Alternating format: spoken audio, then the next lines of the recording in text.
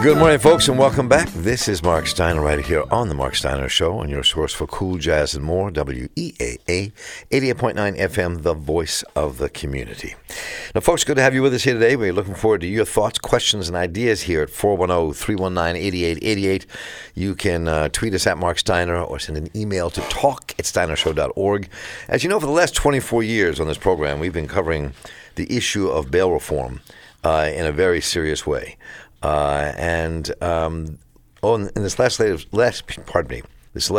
legislative session, there was a huge battle, as there has been in our state legislature, around bail reform. So, Brian Frosch, our Attorney General, ruled that the way we do bail reform, and we'll talk about the details of that in a moment, were unconstitutional. The courts decided to do it in a different way here in Maryland. Then there was a battle inside the state legislature to undo what the court wanted to do on the part of bail bondsmen, and there were battling bills in the Senate and in the House of Delegates.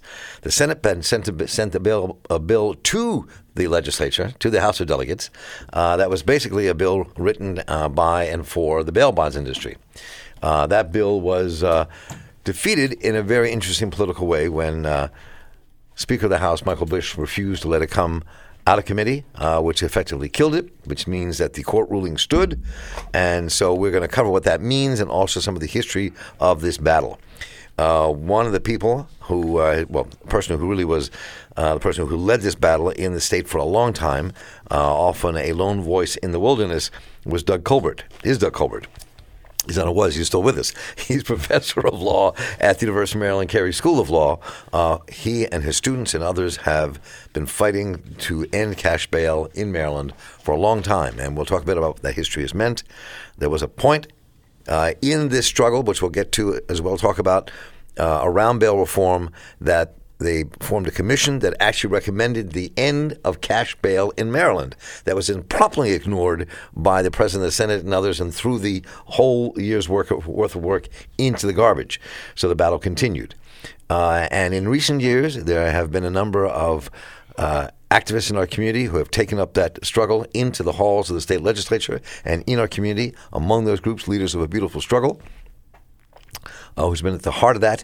And once again, joining us in studio along with Doug Colbert is Lawrence Grandpre, who is Director of Research at Leaders of a Beautiful Struggle. Lawrence, good to see you again, man. Welcome. Thank you for having me. And you all can join us out here at 410-319-8888. You can write to us here by email at talk@steinershow.org, as I said, or you can tweet us at Mark Steiner, but do join us. Good to have you both in-house. So, and we talked to Brian Frosch about this not long ago, one-on-one. And he has become, I think, we can talk about this another day, but a real crusading Attorney General that we've not seen in Maryland in a while. I mean, Joe Kernan was a great Attorney General, but Brian Frosch is like this crusader out there trying to fight for people's rights, which is really kind of refreshing to see in our politics, I think. But let's get to the heart of this. Let's start, first of all. I want to do two things at the top of this hour. One is to talk about what this battle has meant over the last 20-some years around bail reform, and then get into the heart of what this means, and the heart of what, Lawrence, you and all the others have been doing in the state legislature, where you think this takes us, and what this next year might mean in terms of looking at this, and also to answer your questions out there at 410-319-8888 about what this means, because it affects all of us, people in our families, people we care about, and kind of emptying our jails of people who should not be in there. So we want to hear your thoughts and questions at 410-319-8888. But Doug, let's start with you. So if you don't mind, just a recap. From the very first, I was thinking about the very first time you came on the air talking about bail reform on the show in the 1990s. And it was a long, lonesome struggle for a while. I mean, there were allies out there. But so talk a bit about that history and where we've come to. Well, first of all, Mark, let me thank you and the program itself for being able to bring this information to the public over the last 20 years. And we also have to be quite thankful to our High Court, the Court of Appeals of Maryland, for its rulings, for it having the courage to embrace the new rules, which survived a very serious challenge in the legislature. And, of course, our Attorney General, whom you mentioned, played a significant role in bringing the issue to the Rules Committee. Having said that, Mark, if I'm thinking about what the last 20 years have looked like, I have to begin from recognizing that from our country's beginning, it has always been a struggle to ensure equal justice and an even playing field for people of color and for poor and low-income people.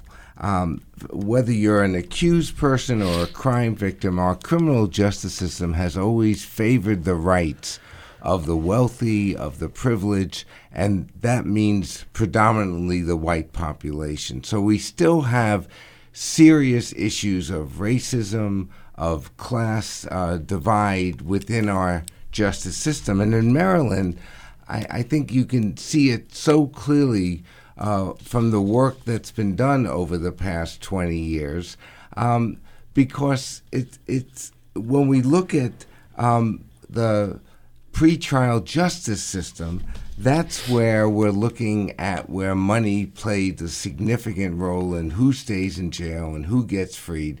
And it also had so much to do with who had a lawyer and who didn't.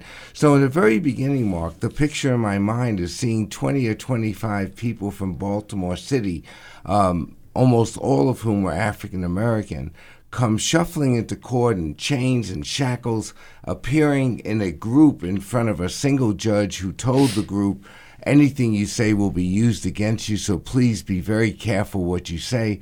Most people remained silent. Most of them received a money bail, and only those who could pay the bail bondsman's 10% non-refundable fee regained their liberty. Everyone else stayed in jail for at least 30 days, and on average, it was about 45 to 50 days. When we fast forward that picture to 2013, we see how our high court was able to do something that the legislature could not do, namely to guarantee that poor people would be represented by a lawyer. And the legislature, Mark, time and again protected the money interests of bail bondsmen and the insurance company. It's one of the many examples we have where the lobbyist influences and rules against the public interest. So we filed a lawsuit in 2006 with the help of the lawyers from the Venable Law Firm, a class action lawsuit. It took 7 years, and in 2013, the Court of Appeals declared that every person who's accused of a crime, every poor person, was guaranteed legal representation.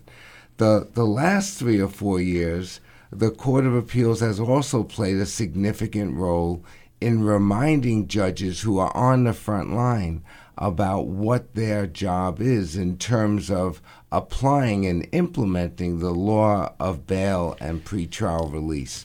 And that's where we move into the last session of the legislature in this entire year, and to recognize the work of the coalition that Lawrence is such an important part of, and so many other people from community.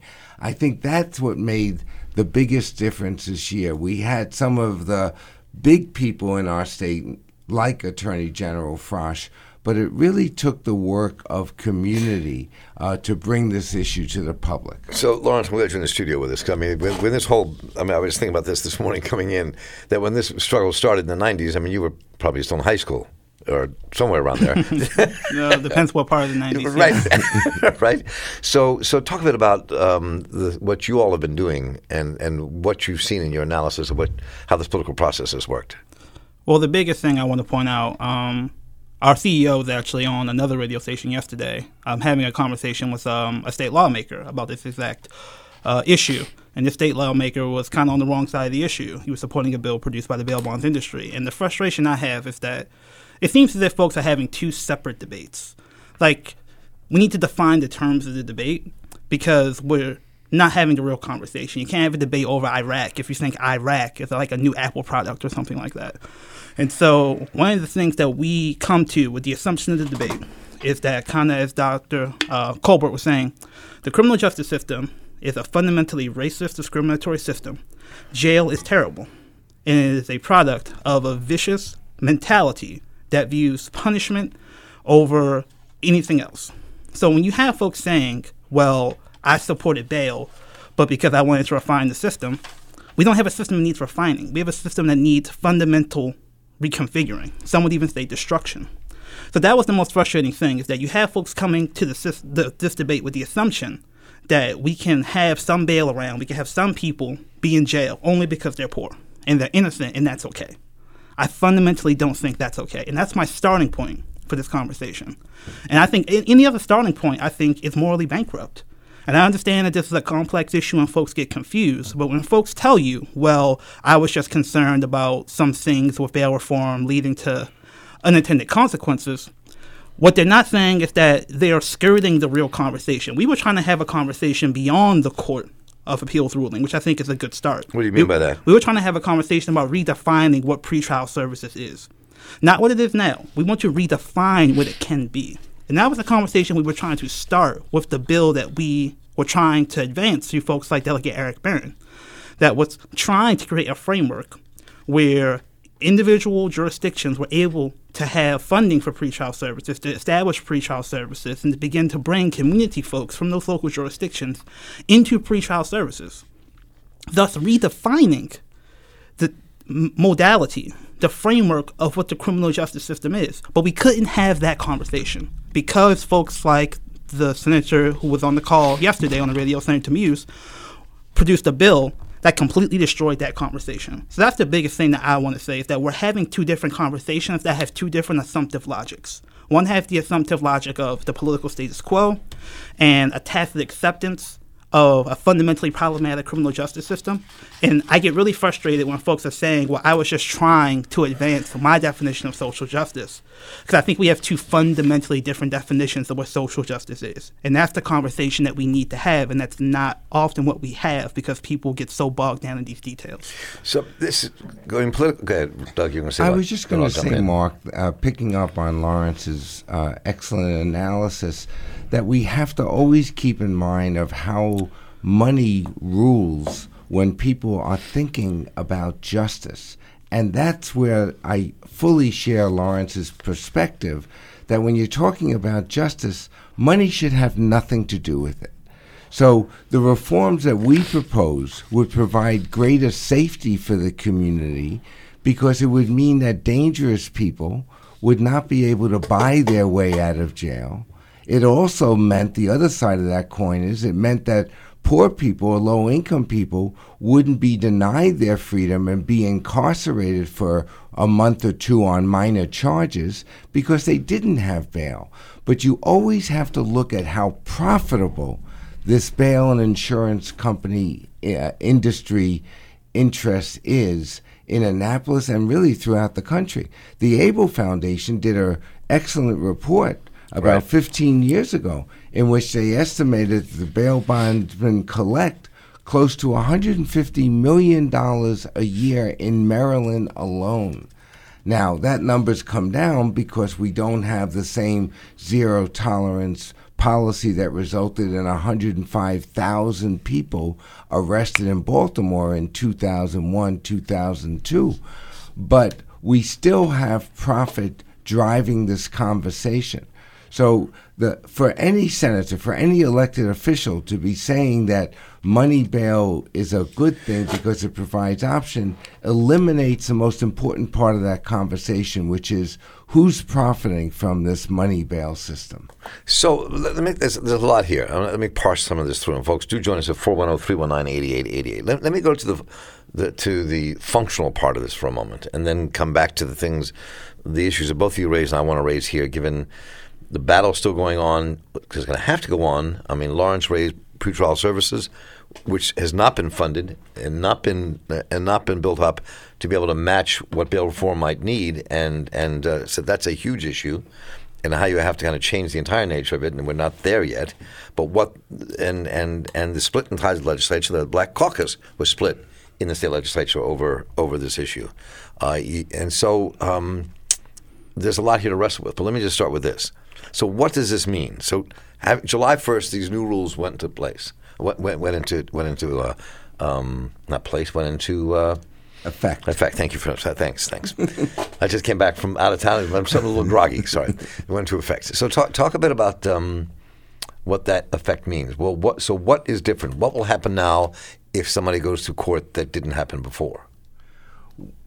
What's supposed to happen, Mark, is that the Court of Appeals has reminded the judges and the commissioners on the front line that people should not be getting a bail that they cannot afford.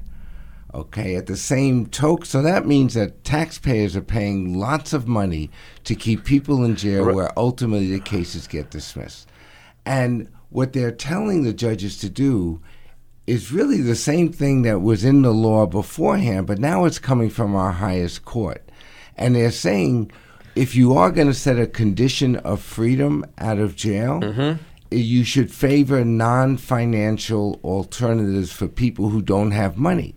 Because for people who don't have money, the least onerous condition is the one that doesn't require that you pay a bail bondsman a 10% non-refundable fee.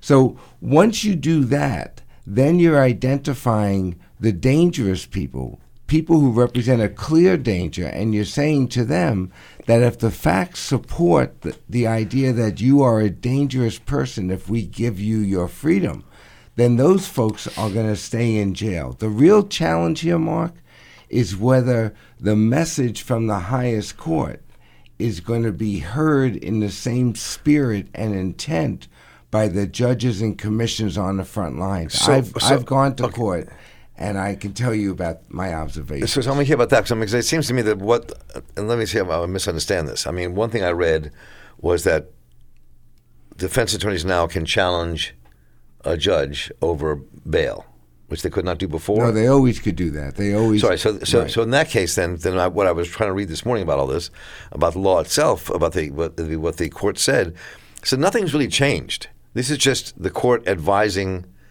the lower court that this is what you should do, but they really don't have the power to force them to do it. So, I mean, what does this mean politically? What does this mean legally in terms of what happened on July 1st that's different than what happened on June the 30th? Okay, so Lawrence Grandpre. The idea, the way we were trying to explain it when we were advocating, not for the Court of Appeals ruling, we were advocating for legislation that would help codify this rule change and give it monetary support. Right. What we were saying is the idea is that money bail should be the last option. People think about coming to a courtroom, and we've normalized bail in our society. If you think about it from the outside looking in, bail is a weird thing where you're saying, okay, you're accused of a crime, and the criteria by which I will let you back into society is not the necessarily the severity of the crime, the fear of your escape. The primary condition is, do you have the money to pay for your freedom as an innocent person? So what this is saying is that the judge needs to take into consideration that giving people large bails when they are poor is essentially pre-trial detention because they can't pay it.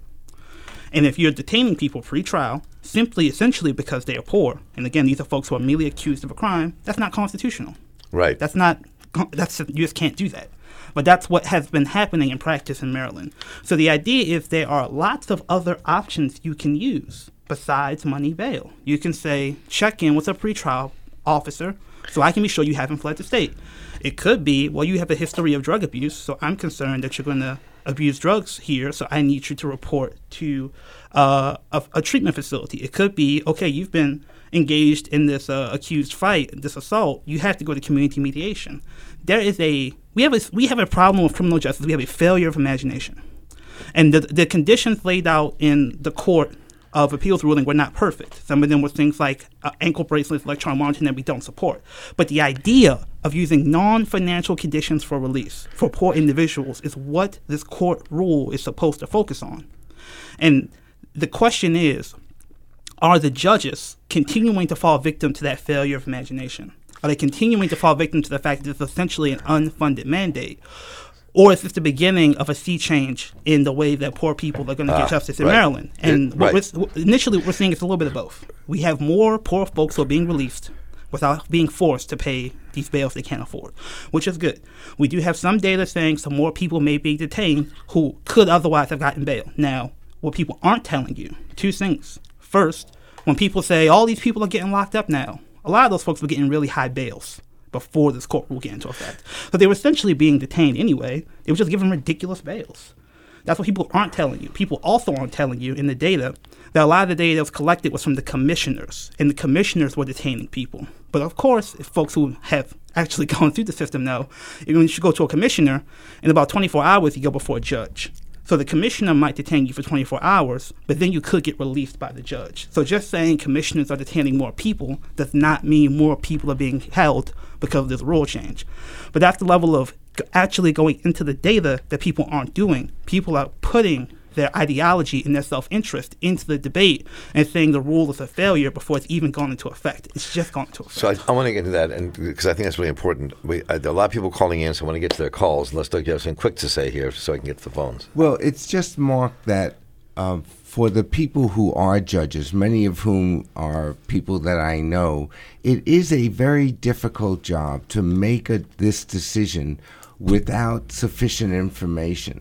So lawyers, defense lawyers, and prosecutors have a very big role here. Judges don't always get it right. No one always gets it right. So defense lawyers have to challenge the judges who are not following the intent of the Rules Committee, the intent of the Court of Appeals. And at the same time, we have to recognize that more judges are applying it properly, in my opinion. But we have to be looking at specific practices where judges are keeping people in jail either for nonviolent charges or for situations where there's not a clear indication that somebody's a dangerous person, and it's being overused to remand, to deny bail, where for many people, those folks would be in money bail is still an option, Mark. It's not right, as though. So I'm saying, I understand that. So I mean, and there are all these numbers other people are throwing up who oppose this. It's the bail bond industry that's throwing out all those numbers. But I'm going to talk about those numbers, though, and what they mean. But, folks, let's go to the phones first at 410-319-8888. Your thoughts and ideas. And Joe Myers, you're on the air. Welcome. Good morning, Joe. Hi, good morning. Good morning. Mark, you've been wonderful. Sorry that you're going off the air soon. Thank you. Anyway, let me mention a couple of things. One is that I think we're overlooking the power of the state's attorney's office. That's an elective position, so that we ought to be able to influence how the state's attorney recommends the bail. That's a very powerful force in the whole bail system. It's true that the bail industry has a particular stake, but the state's attorney has unchecked power in the role of setting bail, in my opinion. At least what I've seen, having worked at BC BIC for the last 5 years. The other thing is that the resources of the defenders are almost nil in comparison with the state's attorney's office. The other piece that I want to mention, which is simply a practical piece, is that a lot of the people, because they have their phone numbers on their cell phones, which are taken away, and because it costs a lot of money, except for that initial call, to try to get bail, is we need case management services so people can attempt to make the bail. I'm wondering if you can comment on that. So should we have to go to a quick break here, and we'll comment on that as soon as we get back with our guests. And so stay with us at 410-319-8888. Kevin and Clarence, the next two callers up, and we'll be right back. Stay with us. Welcome back, folks. Good to have you with us here on the Mark Steiner Show. On our way back, the conversation, an announcement to be made here, and then we'll come right back to answer the question that Joe raised during the course of his questioning. Then we'll go to Kevin and Clarence, the other two callers up. But we want to make this announcement that this weekend, July 16th on Sunday, at the Mount Providence Chapel on 701 Gun Road, there will be a funeral service for Sister Mary Alice. And those of you who know the Oblate Sisters, that is the oldest African-American nuns, a group of order of nuns in the country. The woman who ran that and was the leader of that died at almost 100 years old, Sister Mary Alice. And to celebrate her life and what she did at St. Francis Academy and more, the Mass is being held Sunday, July 16th at Mount Providence Chapel, 701 Gun Road. This is woman, Sister Mary Alice Chineworth, who was an amazing woman, close to people like Camille Cosby, Soledad O'Brien, and many other people in our country, including the chief usher at the White House, who often sought her advice, who will all be in attendance. So we're remembering her. Back to our conversation. We are here with Lawrence Grandpre, Director of Research at Leaders of a Beautiful Struggle, and Doug Colbert, who is Professor of Law at the University of Maryland Carey School of Law, talking about the changes that are taking place as of July 1st in bail reform and the continuing battle to end cash bail in the state of Maryland. We're looking forward to you here at 410-319-8888. But who was going to answer the question that Joe raised? Go you, Doug? Yeah, sure. Well, Joe makes some very good points. And the role of the prosecutor is extremely important. Prosecutors are supposed to be ministers of justice. And I am seeing an improvement in the prosecutor's presence at the bail hearing, because for one of the rare times I'm hearing prosecutors make recommendations that saying to the judge, we have no objection, Your Honor, or we're only asking for some bail, meaning set a bail but don't make it too high so the person can't afford it. Public defenders are limited in their resources. They are making better arguments on behalf of clients, in my opinion, but they need to challenge the decisions that are clearly erroneous. And I say that because it's going to be, in my view, it's going to be the Court of Appeals that's going to have to clarify for each and every judicial officer in our state what is the meaning of specific rules. Right now you have a group of judges who are doing their best to apply and implement the new practice, and then you have another group of judges that's digging in and seeing opportunities to deny people bail where I don't think the consensus would agree with that ultimate decision. But unless you challenge it, it's a final decision. So we have to get the Court of Appeals involved. So, do you want to add anything, Lawrence, before we get back to the phones? Yes. I actually wanted to talk briefly about something Doug raised while we were off the air. This idea of, let's say you have someone who has a minor assault. So there are some folks who, this is an assault 2 charge. Maybe some people who have that could be a threat. The example is domestic violence, where you have someone who otherwise doesn't have a long rap sheet but says, I'm going to attack her if I'm out. But most folks who have just like a buck or a slap don't deserve to be incarcerated. The question is it money that should be making that determination of who gets out? The answer is no, never. Is money an intelligent way to figure that out? There are things you can do, like have an objective risk assessment, where you actually have folks fill out information, then you make an objective determination about who should be let out. You have folks from the community who are community practitioners who have specific knowledge who can help you with that risk assessment. And if judges are holding people that shouldn't be held, you should have money to study these judges to have them explain why they hold people. The question is, which system do we want to have? Do we want to have a pretrial justice system, which is pushing more towards being objective, more towards holding folks like judges accountable, or do we want to keep normalizing this extremely lucrative but fundamentally ridiculous notion that money is a useful mechanism to determine whether someone should get out or not? And I know that part of the struggle has been from the very beginning here has been the battle to actually end cash bail completely, as they've done in several other states in the United States. I have very specific questions here that were raised in the Washington Post article this morning I want to bring up. But let's go to the phones first at 410-319-8888. Kevin, you're on the air. Welcome. Thanks for holding on. All right, Kevin, you there? Kevin? I think he is there. Kevin, you there? Yes, sir. Good morning. Good morning. And Mr. Stein, I commend you and the show, and I want to say good morning to all three of you gentlemen. Good morning. The more that I listen, you're answering my questions, because at first I was confused about which movies y'all talking about a cash bail, and I didn't know other states did away with cash bail. Yes. So being that they did away with it, So if a person does get locked up, being that they poor or they well off, what do? That was a way of generating money, but that's another subject. So if they get away with it, what do you do now? I mean, how does a person get out, or on reconnaissance, or they have to stay in jail? What happens there?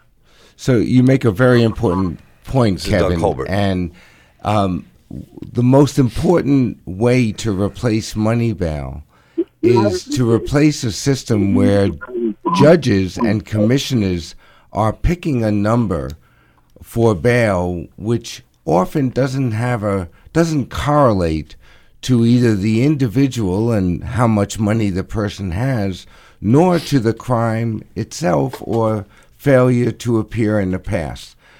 When you have a risk assessment instrument, you're providing an objective recommendation. Now, there's different kinds of risk assessment, but when done properly, you're going to get a risk assessment that's going to help the judge identify who is a safety risk, who is going to return to court. The judge doesn't have to accept risk assessment, except in those states that have embraced it, and there's now about 11 states that have done so. They're finding it a very useful instrument to help the judge, but it also means that the lawyers are able to provide more information to the court. So a prosecutor might not like risk assessment on a particular recommendation, but what replaces money is the opportunity to argue that there should be some conditions placed on an individual.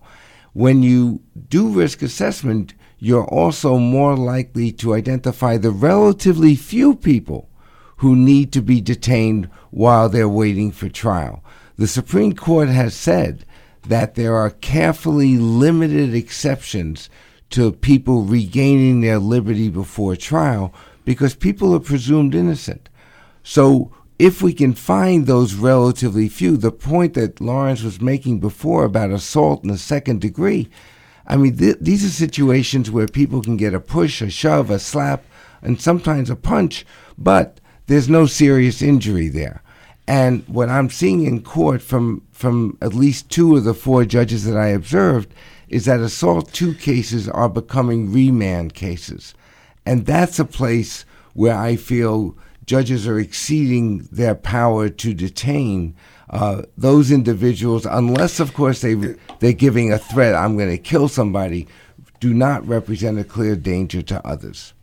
So the question, I think, well, let me go to the phone shows, I promise, and get to callers in here, because I think we really have to wrestle with some of the stats that have been showing failure to appear, what they mean, and the fact that there's been no bill passed to change the nature of bail reform, and see that we're also facing a bail industry that has a huge amount of political power in the state of Maryland, and no monies for pretrial intervention or pretrial services at all, which is supposed to be part of the package, and that never happened. So let's get to that in a moment. But let's go to the phones first.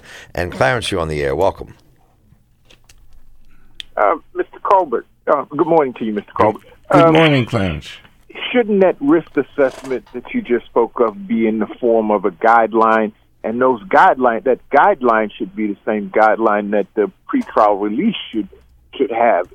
One page based on the history of that individual coming from both the state's attorney and the defense attorney, and the judge has that.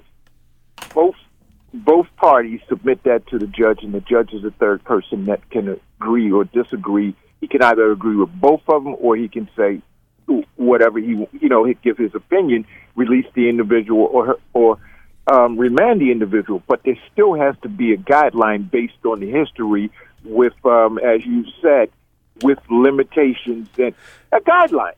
Thank you, Mr. Colbert.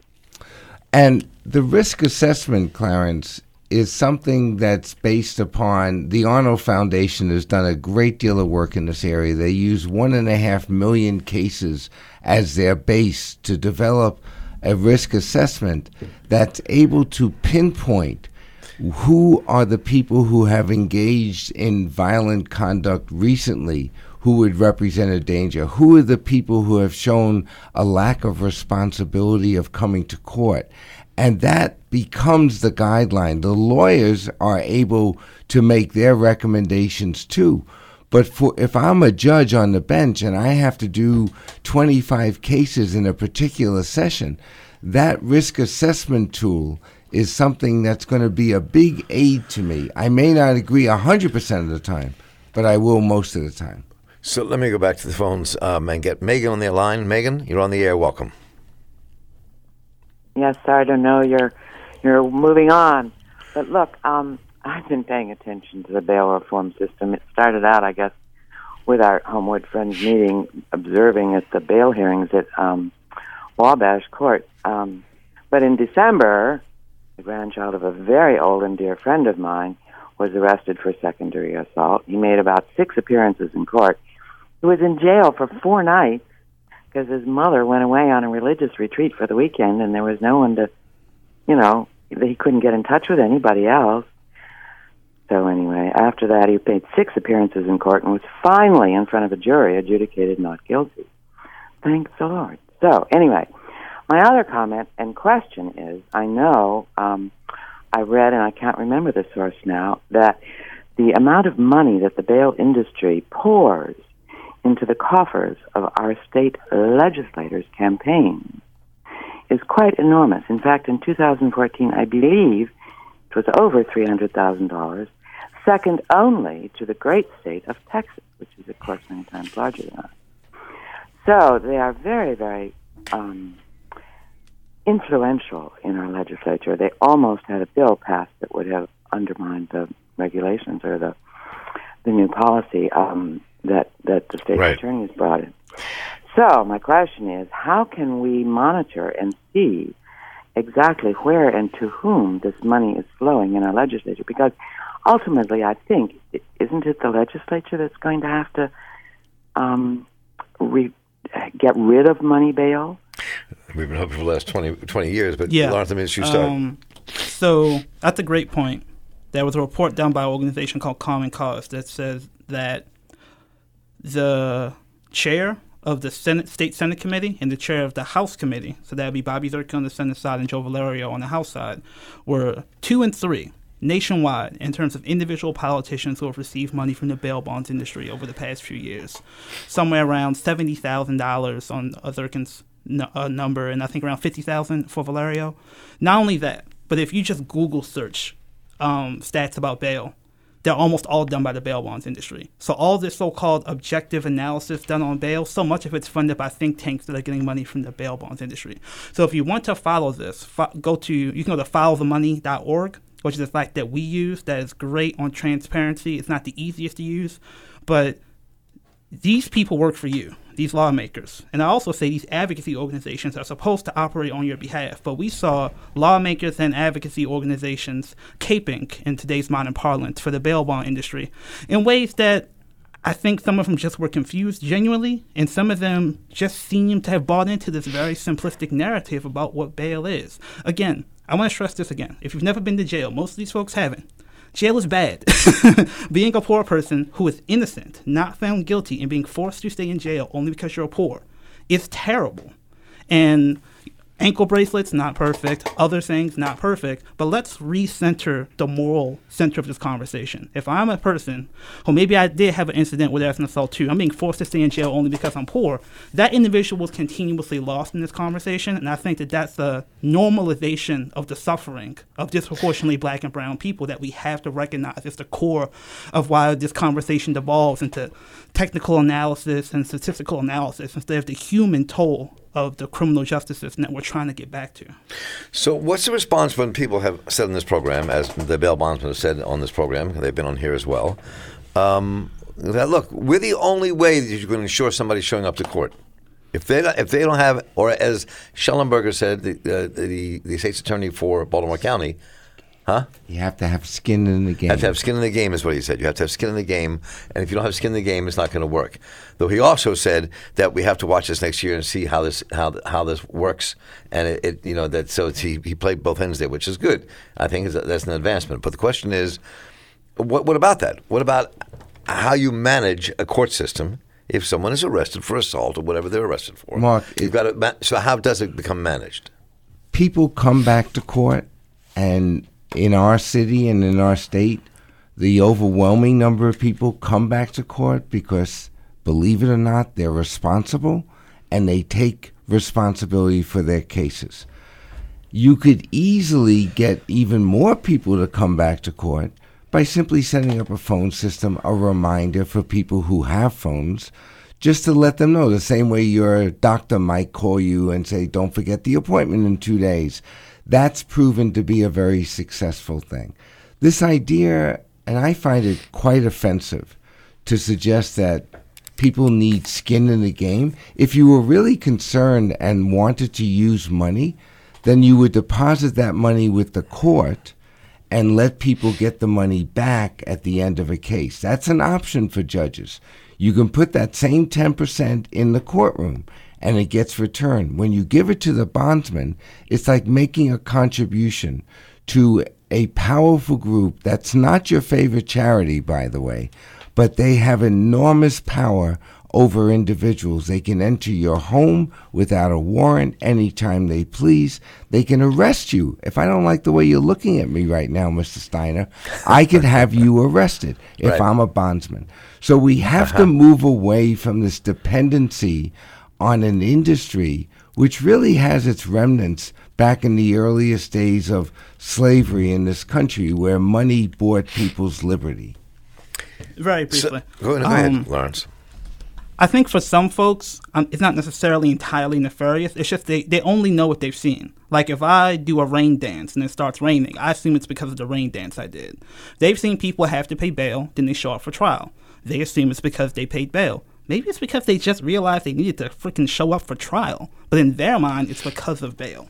So we have folks having a misreading of their life experience, sometimes 30, 40 years of life experience, where they just assume these people are lascivious and terrible and they only show up because of bail. No, most people show up because they understand the importance of showing up. And here's the proof. The Office of the Public Defender did a study about unsecured bond. What's unsecured bond? I call it back-end bail.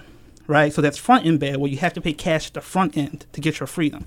But there's also this unsecured bond, which says if you don't show up for trial, we will make you pay money. But you don't have to pay up front. It's only if you don't show up for trial.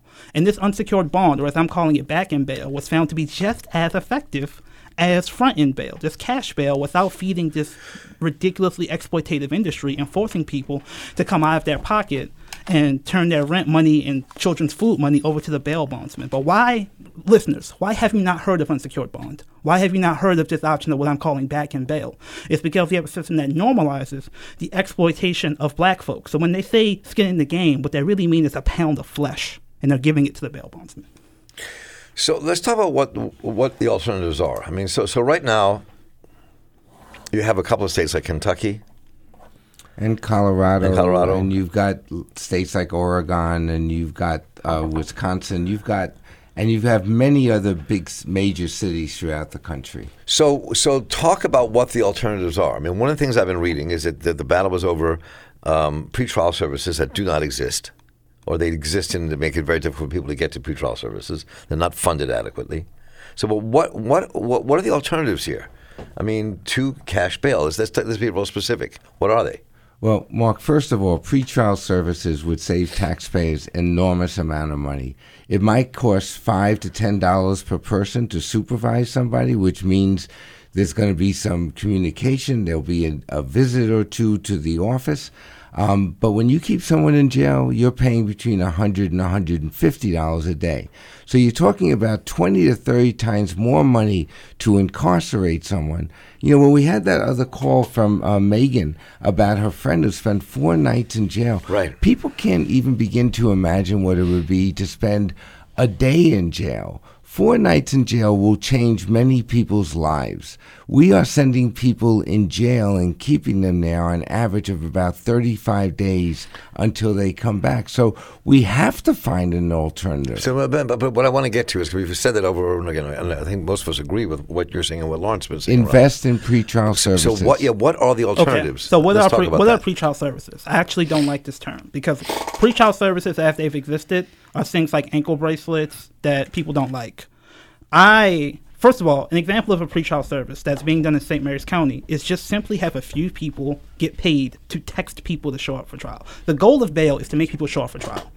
Bail has no impact on if you get caught with another offense while you're out on bail. The only point of bail, supposedly, is to make people show up for trial. And again, these numbers showing up that says people don't show up to trial to get their money back that they pay for bail, because they don't get the money back when they pay a bail bondsman. They show up for trial because they want to be responsible, and they know that the disincentive of not showing up for trial is worse. Just some people forget, some people move, some people don't get reminders. So a very simple thing that is just a couple of people and some cell phones is having people paid to text people to remind them, here's where you show up for trial, here's your court date, here's your time, show up. And the numbers say in St. Mary's County that works. Now, briefly, I think we need to re-envision what pretrial services can be. So people talk about a risk assessment. I'd like to see a needs assessment where you start to look at people's personality and their character and say, okay, here's the type of services that could, maybe you would recidivate, maybe you would be an FTA risk if we didn't give you the right services. But on the back end, when we release people, some places do a needs assessment and figure out things that you can use in terms of services, folks in the community that actually do things like mediation, do things like healthcare. And that's the type of stuff that could go to the front end. So instead of people being in jail, being hardened and being more of a risk to community, they go to a new pretrial services entity run by people from the community that actually prevents them from entering a life of crime. Mm-hmm. That's justice. And we're not having that conversation. So Betty Robinson it's a question for you, Lawrence. Betty Robinson just sent an email in wanting to know what are the downsides of these risk assessment tools. Are there assumptions they make which would feed into the continuing injustices of bail reform, especially versus African-American defendants? Mm-hmm. So that it's directed towards you, Lawrence, and then we can go over to Doug. Some of these risk assessments have what are called proxies in them. And the idea is that we want to get an idea of who these people are and are they at risk to not show up for trial. But in the process of doing that and trying to be quote-unquote colorblind, there's some things they use to measure risk that may actually replicate bias. So there's things like, do you have stable housing? So one thing we know about African-American cultures is that we have an extended notion of community, family, and subjectivity. So stable housing for me may be my cousin, who is more my brother than my brother is. And that's actually stable housing. But the risk assessment, which comes from a Eurocentric perspective, says you can't pay your own rent or you don't live with your parents, therefore you don't have stable housing, therefore you're a threat not to show up for trial. And there are other examples, of course, where people are looking at things like your employment history. And we all know, especially African-American men, have a hard time gaining employment, not because they're a threat to do crime, just because of the nature of our new economy. So there are things in these risk assessments that are trying to be colorblind, but end up being culture blind, end up being context blind. So every time I talk about risk assessments, what I talk about is bringing in folks from community that have organic expertise to help augment and add to what people are trying to do with these so-called objective risk assessments. So we have a more comprehensive and complex view of who these human beings actually are to figure out, again, not just their risk, but their needs. So I think that world where that becomes risk assessment is a new world. But again, we have this failure of imagination where the only thing we can think of is what they did in Kentucky and not what we need to do for Baltimore.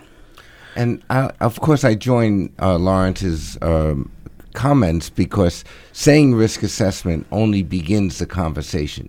You really have to see what are the criteria being used there, and to have community involved at each and every stage is really the key to success for any pretrial program. You know, Mark, when I think of pretrial services, I think back to Bobby Kennedy. I think back to the original Vera Institute, where the job of the pretrial counselor was to help people find jobs, help people get back to school, help people get into a treatment program, give them the skills they need to be productive members. It was not a punitive thing. It was a way of identifying people who need the assistance of others from the community.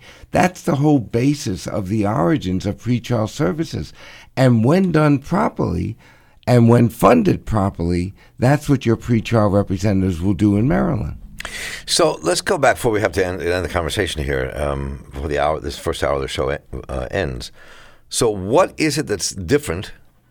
Make sure we really understand this. That happened on July the 1st. That changes the nature of what would happen if you or somebody you care about is arrested and they have to go before a judge for a bail hearing. Well, what's different is that the judges are being told by our highest court that there is a preference for pretrial release on personal recognizance, meaning you don't have to put up money bail, or on unsecured bond, and that judges are supposed to be looking at non-financial conditions first and foremost and saving money bail as a last resort. Now, if the judge does something else and, in the opinion of the lawyers, makes an incorrect decision, that's where the lawyers have to appeal that decision. The problem with appealing or taking it to another court is that it takes often 2 to 3 weeks to have a habeas hearing. Now, habeas should be within 24 hours. That's, going back a long time, Mark, but we don't honor people's unlawful incarceration. So within the legal system, there have to be changes. So we're almost out of time. So while we may have blunted, maybe the bail bonds industry was blunted in the state legislature from their bill which have canceled all this, that means that people like you, Lawrence Grandpre, and others, Karen York and the rest, and you, Doug Colbert, will be back in the halls lobbying for something a little stronger this coming legislative session. Yes, this essentially is an unfunded mandate. So the idea is that judges get a new operating system. They have their old operating system that puts cash bail at the top. Now they're supposed to put release on recognizance and non-financial conditions at the top.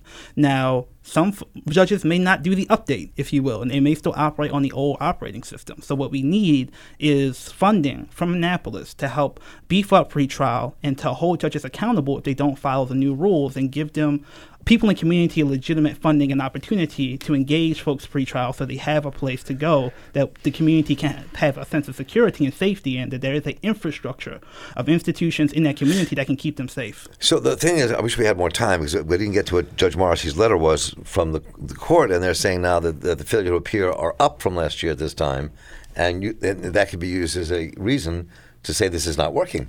Well, they may be up, Mark, but relative to the rest of the country, we're actually doing quite well in people returning to court. We can do better by something as simple as just giving people reminders to return to court. Again, this is an unfunded mandate. So how about you fund it, as opposed to just saying, well, we don't have the infrastructure to achieve success right now. Of course we don't. You didn't fund it because the bail bondsman jacked our ability to have that conversation. Last thing I'll say is that if we have a 1-2% increase in FTAs, maybe that's something as a society we can accept to prevent the violence of innocent people being detained pre-trial just because they're poor. And that's the conversation, again, we're not having, where we are willing to say, toss the individual aside because of, a 2% increase in FTAs.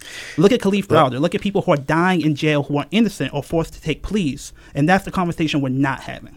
Lawrence Grandpre is Director of Research for the Leaders of a Beautiful Struggle. Doug Colbert, Professor of Law at the University of Maine Carey School of Law. Good to have you both with us. Oh, it's a pleasure, Mark. Thank you. Before we go to break here, reminding the Mark Steiner Show is brought to you in part by MECU, Baltimore's credit union, offering a full range of financial services. MECU, Baltimore's credit union, has been helping its members and its community prosper for the last 80 years. When you invest in yourself, MECU invests in you. More information at www.mecu.com or steinershow.org is MECU, Baltimore Credit Union's banner. Take a short break. When we come back, we will be hearing the voices of Christian Palestinians. Stay with us.